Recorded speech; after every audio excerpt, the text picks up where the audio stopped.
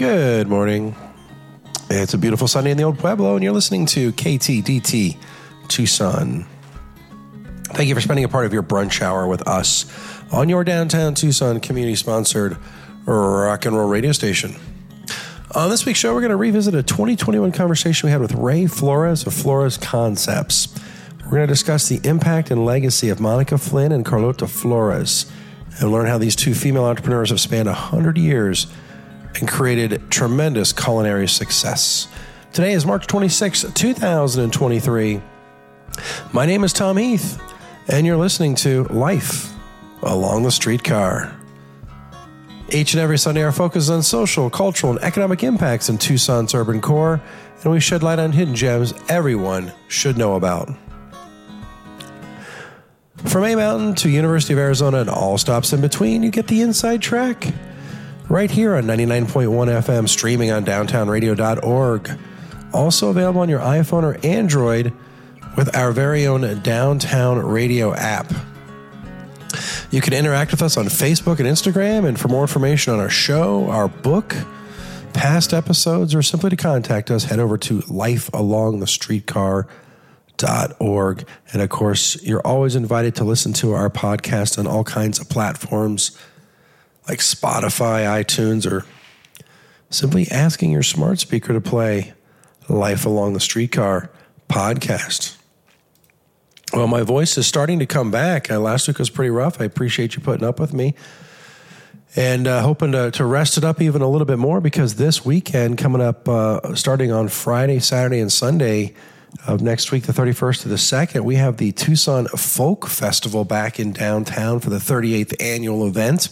And no, I am not singing or performing, but I was asked again to MC. So I'll be an MC for the stage, I think on Church Street this year, and get to introduce all of these fabulous acts that are happening on that stage in downtown Tucson. Takes place right there in the shadow of the Pima County Courthouse and Hakame Plaza. They block off that area there. They've got multiple stages and celebrate all kinds of folk music. And if you're wondering what folk music is, because I think that's sometimes hard to describe, but I can tell you that looking at the different bands, they've got, what you might think of with bluegrass and blues. There's country, some jazz, even some Celtic and Zydeco, plus some Latin music as well.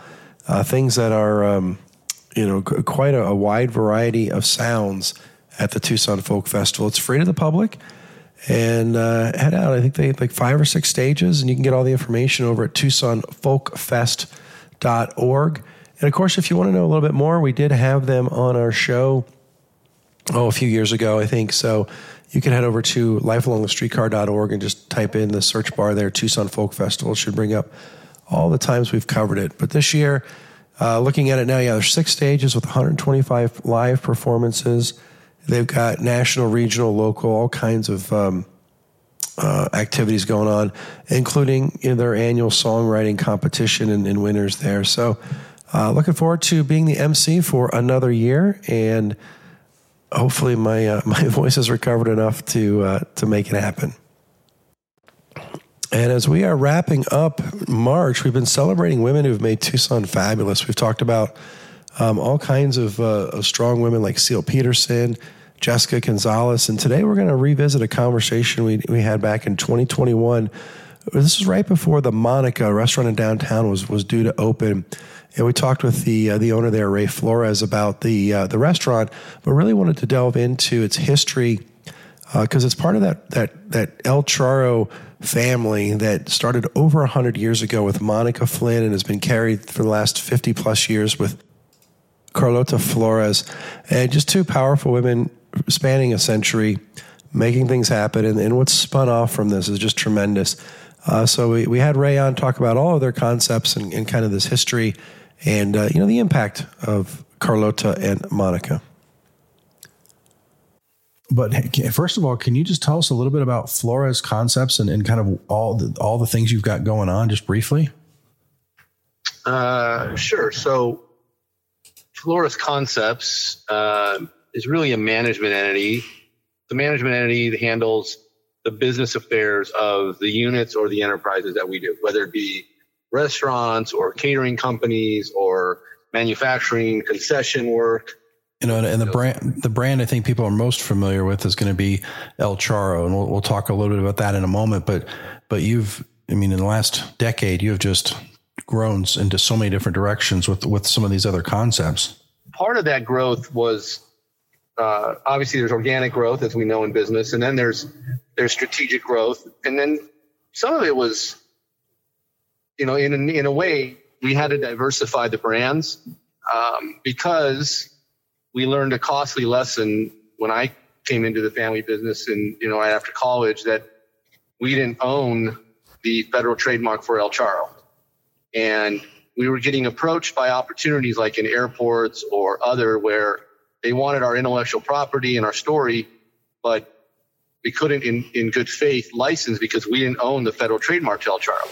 Despite being the oldest El Charro in the country, in the, my mom's great aunt, our Tia Monica, as we call her, was really kind of screwed around by a lot of people, of her contemporary, which, her lawyers, her advisors, or whatever, maybe lack thereof. She didn't get great counsel. She made mistakes, as a lot of small business people do, especially small business women at the time. That was, kind of an unheard of commodity to have a small business owned by a woman. I don't think they were just treated with a lot of respect and regard. And she wasn't given good counsel. She never protected her intellectual property. And of course, that wasn't the big thing in the 20s or 30s or 40s. It probably took flight more in the 50s, 60s, and 70s as trademarking became more of a legitimate way to protect your property. But she didn't get her brand protected. And in the 70s, or late 60s rather, Elvis made a movie called Charro. And Charro was his first legitimate non-singing movie, the only one he didn't sing in, and it was kind of blew up in a lot of places all of a sudden right around that time.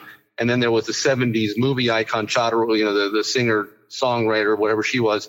And the brand, all these El Charros opened up around the country. And in the mid 70s, a guy in Michigan actually trademarked it. But unfortunately for everybody, including himself, the brand already existed in too many applications. And the path to trademark and protection was really washed away. And the trademark office said, look, there's not a lot of value to the trademark because it's used so many places and it predates so many things that would be hard to protect. Well, that taught me a lot about trademarking. And ever since then, we've been working hard to protect our intellectual property, develop brands like Cerveza's when I developed it, that I own the mark, a federal trademark for. Carlotta's Kitchen, federal trademark. Charro Steak, federal trademark. C. Charro, federal trademark. And this may seem like, well, that doesn't really matter if you're not expanding. But, when you get a company like an MGM that comes and knocks on your door and says, hey, we love what you do. We'd like to use your product or work with you, but you don't have a clear path on your intellectual property. You can obviously it can close doors pretty quickly. Mm-hmm. And that happens to a lot of small businesses. You look at what happened here with Chopped. Remember Chopped when it first opened, and then they had to change the name to Choice Greens because they didn't own a clear path on the federal trademark. So you can imagine that could have been suicide had they expanded all around the country or had more than a couple stores like they did at the time. So something we learned. And so, yeah, very familiar with El Charro, but Flores Concepts, the management entity, that's the kind of work it does. It organizes and legitimizes a lot of our creative efforts. And those creative efforts, like you said, they're spreading. They're not just in Tucson anymore. I mean, you're in airports across the country. Did I hear you're in the MGM Grand in Vegas? So we were in the MGM for the last 8+ years. We just closed our MGM brand concept this past weekend, not by our choice necessarily. Often this is usually what happens in licensing or others. So we had a licensing relationship with the MGM. We had a great run. It was a lot of fun to be part of. But we were back in an area in the MGM called the District, and the District is right. It butts up against the MGM Grand Arena. Well, when they built T-Mobile Arena, all the big highline events that were typical to MGM Grand Arena moved over to T-Mobile. So they had some issues with volumes back there. It was a really big restaurant, and there was regime leadership changes and whatnot. And along the way, of course, then came COVID, and they really kind of refined Vegas is constantly reinventing itself. So I think they're probably going to do something different. But we came up with Echo specifically for that. And again, own the trademark. So we will have the trademark back, and we may bring back Echo in Vegas in a different arena somewhere in that market. Yeah, well, and here locally, I think some of the brands that might surprise people if they're not paying attention, like Charro Vita, that is a completely different concept than, well, not completely different, but it's got a different sort of narration with a plant-based, largely plant-based menu. And Barrio Charro, a collaboration with Barrio Bread, which is just phenomenal. And it just really shows the depth and breadth of all of the concepts that you've got going just in Tucson. Yes.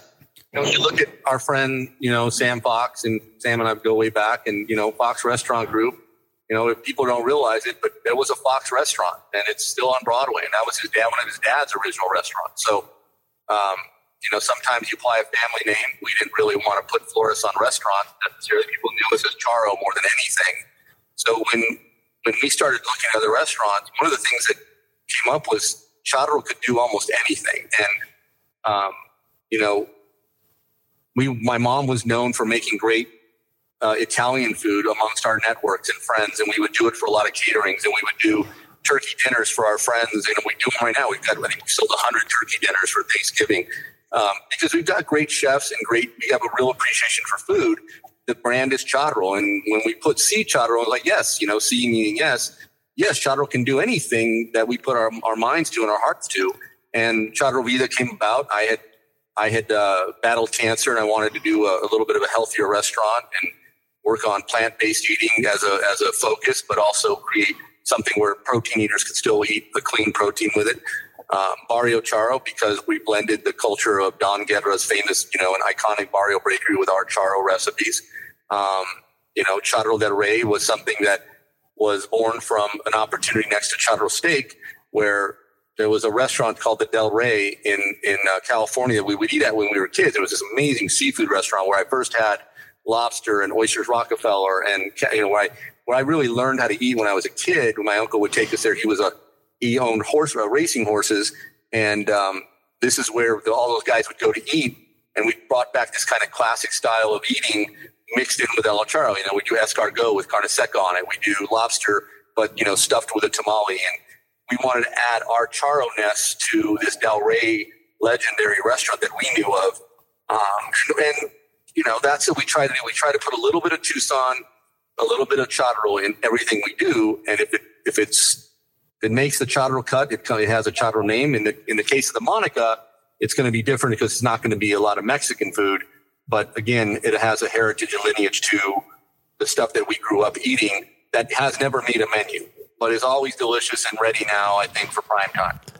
That's Ray Flores. We're talking to him in 2021, just before the opening of the restaurant, the Monica, because we wanted to talk about the namesake, Monica Flynn. We're going to get into her story here in a few minutes, just after the break.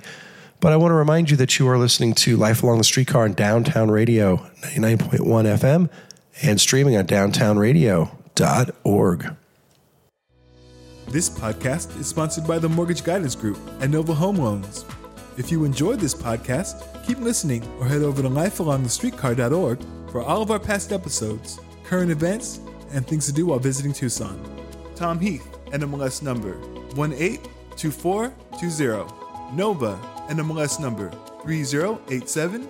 BK number 0902429. Equal housing opportunity.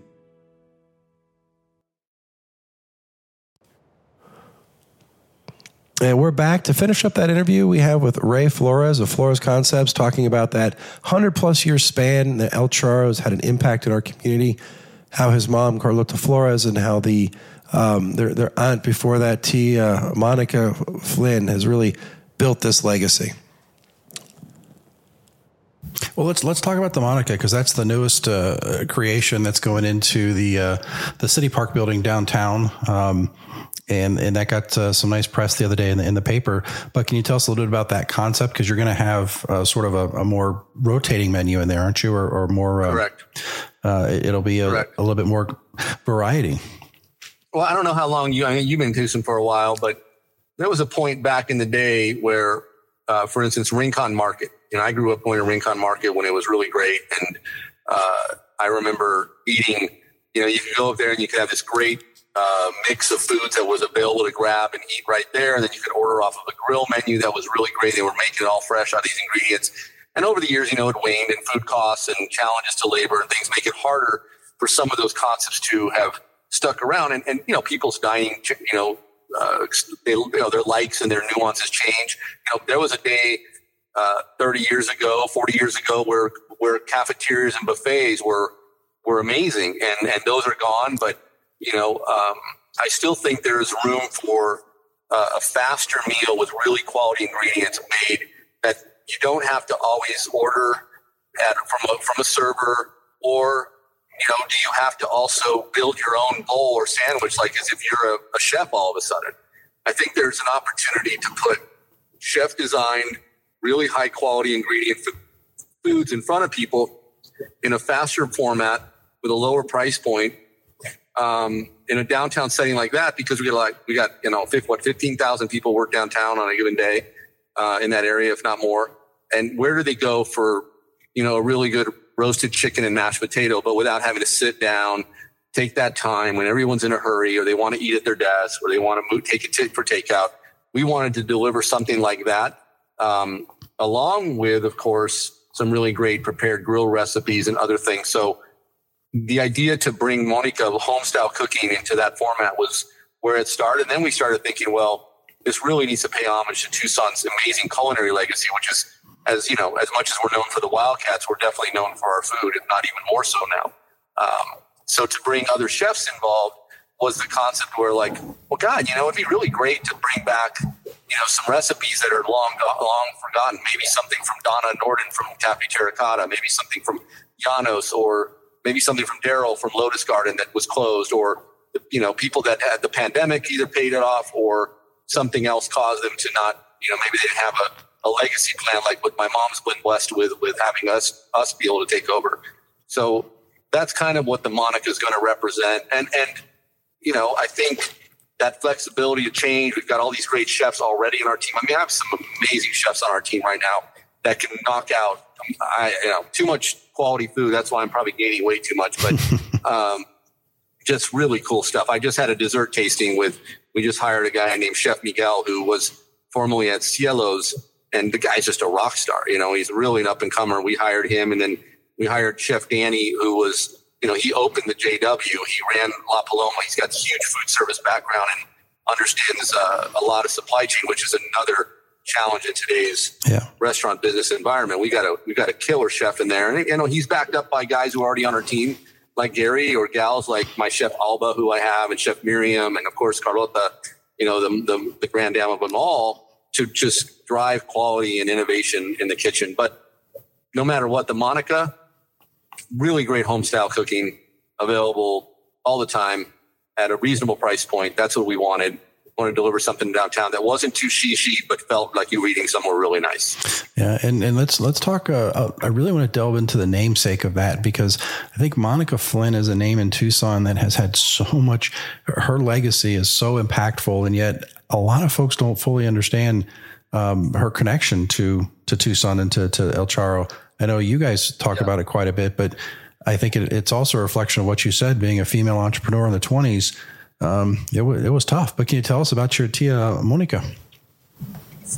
Well, if there was there's this new word out there, the same, that they used, the boss babe, or, boss woman, or I won't use the other word, but they say boss blank. And, I think she was one of the pioneers of that movement. My mom's been able to recently work alongside Chef Maria from Boca a little bit. And I think, Maria has said it well, like Carlotta's opened the doors for people like Maria to come into. Well, Monica opened doors for a lot of people to come into, and really also showed when those doors open, what you have to worry about. And I think where Monica was a pioneer in what she did opening a restaurant, I think unfortunately her tale is also a pioneer of what to prevent and what not to let happen again. And urban renewal was one of them, where, city planners and aggressive business people that were somewhat unethical did things to her that shouldn't be done anymore, should never be done again. And, they took her building from her and paid her below market rates for what it was worth. And her, when she got hit with capital gains, no one had calculated what that would mean. She was penniless after all these years of having this restaurant. She couldn't afford to move it when they kicked her out. And they promised her things and things that she didn't get properly documented. And, like we talked about her trademarking woes with her name, but, immediately after them claiming eminent domain and condemning her building, that they were supposed to blade for a big development, La Placida, which has now been knocked down and rightfully replaced by an apartment named the Flynn. They said they were going to, hey, you're out. We're not going to put a restaurant in here. Here's your money, go away. This is going to be another type of development. We're building the TCC. Well, then they come back and they actually didn't knock the building down. They actually rented it to a friend of one of the developers who had a Greek restaurant in there. And then because he was failing, they marketed the Greek restaurant as blah, blah, blah, whatever it was at the El Charro building. So then she had to sue, and Hal Cole, who was a legendary old attorney in town, had to go and demand the city and these developers stop using the El Charro name to identify that building. After all that, it was like insult to injury to call the building the El Charro building to market their friend's Greek restaurant. And those kind of stories will always motivate someone like me, because I've always said, now you got to deal with me. And I'm not the kind of person that you're going to get one over on that, because I've done my homework and I enlist the better counsels of that we have available to us in this market, because business can be very dog eat dog, as we know. And I think, unfortunately, Monica's tale of what happened to her wasn't just that she came, this young woman who came here and with her father and opened up this restaurant while he was out building the cathedral and doing all this stuff in his career. But it was also how her legacy almost ended abruptly. And then, the second phase, which is these two women, right? Monica and Carlotta, both each equally, have had a 50-year run, because my mom's now approaching her 50th year in running this business. Who would have thunk it, right? That the math worked out that way. But what's interesting is when my mom came in, my mom actually was in California. Monica had actually been moved to California by the family to go into hospice. And because my mom was the younger one in the family of the older women that were involved, she was to move here. She was to come here rather to help settle the affairs and close the business down. It was fledgling. They couldn't figure out what to do with it. It was in between the two locations. My mom came here with my dad, left me at home and my brother. We were just, 1 and 2 years old, respectfully. And she came in for a week and they were going to shut the business down. She came in, she walked in the building. She's like, I can't do it. I can't end this. I grew up in this thing. I think we can make this thing work. And she decided to go back to the family and negotiate terms where she paid off the family. Although she was 1/3 of the inheritors, she decided she was going to buy it from the other two.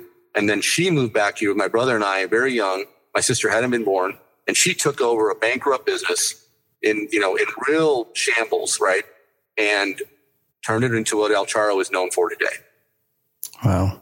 So it really is two women that just, I don't know, the kind of cojones they have, that they exist in too many people. I mean, it's, I can remember many times where, my mom's line of credit was pulled and she put everything on her Visa or MasterCard, or, took a second out on their home to keep the business going.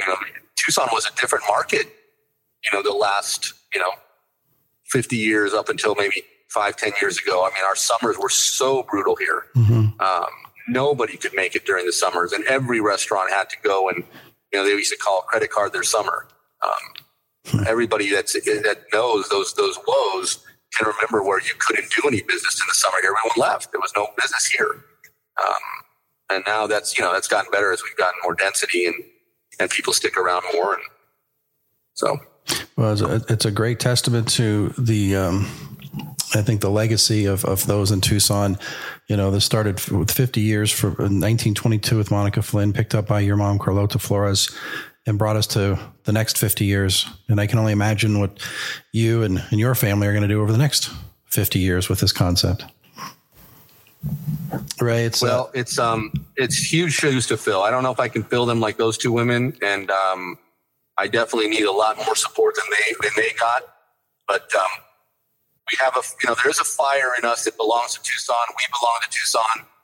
I remember when I came into the restaurant, I was going to take over or start working on the takeover plan. And I talked to somebody, they're like, oh, move your company to Phoenix. You'll never work there. And I just refused to do it. I was like, no, I'm going to stay here. That's what Monica and Carlotta did. And I'm going to stay here. And we're going to build it from here. So appreciate people like you who do the same in your businesses and what you guys do, because all this stuff takes time. People think people do this to get rich. You guys do this kind of stuff because you want to tell the story, because that's what makes us special. And that's what people come to move here and why they want to do business with us. Well, I'm looking forward to the 100th year anniversary at El Charro and all the festivities that are going to surround that. Ray, I appreciate your time and can't wait to get into the Monica and continue supporting these wonderful restaurants you and your team have developed around Tucson. So thank you for your time. Thank you, my friend. Appreciate you. All right. Have a great day. That was Ray Flores of Flores Concepts just before the opening in 2021 of the Monica, namesake of Monica Flynn, who started the El Charro Cafe in 1922, and along with her and Carlotta Flores have had 100 years worth of success here in Tucson. My name is Tom Heath, and you're listening to Life Along the Streetcar on Downtown Radio, 99.1 FM, and available for streaming on downtownradio.org.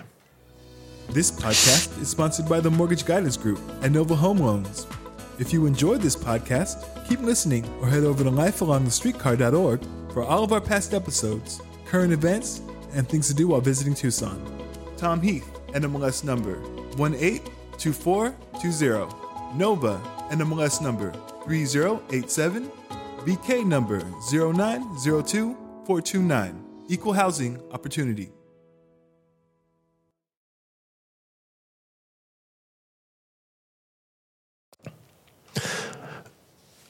Well, thanks again to Ray Flores. And, always appreciate people that take time to come on the show. And if there's topics we should be covering, hit us up on Facebook and Instagram. Let us know all about them. Well, he mentioned in his interview the Boss Babe. So we're going to leave you with music today from a 2022 EP from Mosh Party, and it's called Boss Babe. My name's Tom Heath. Hope you have a great week. And tune in next Sunday for more Life Along the Streetcar. I'm making moves. I got my own. I'm coming through. I set the tone. I'm not cocky, just confident. Know my name in every continent. Life's good, you got no complaints.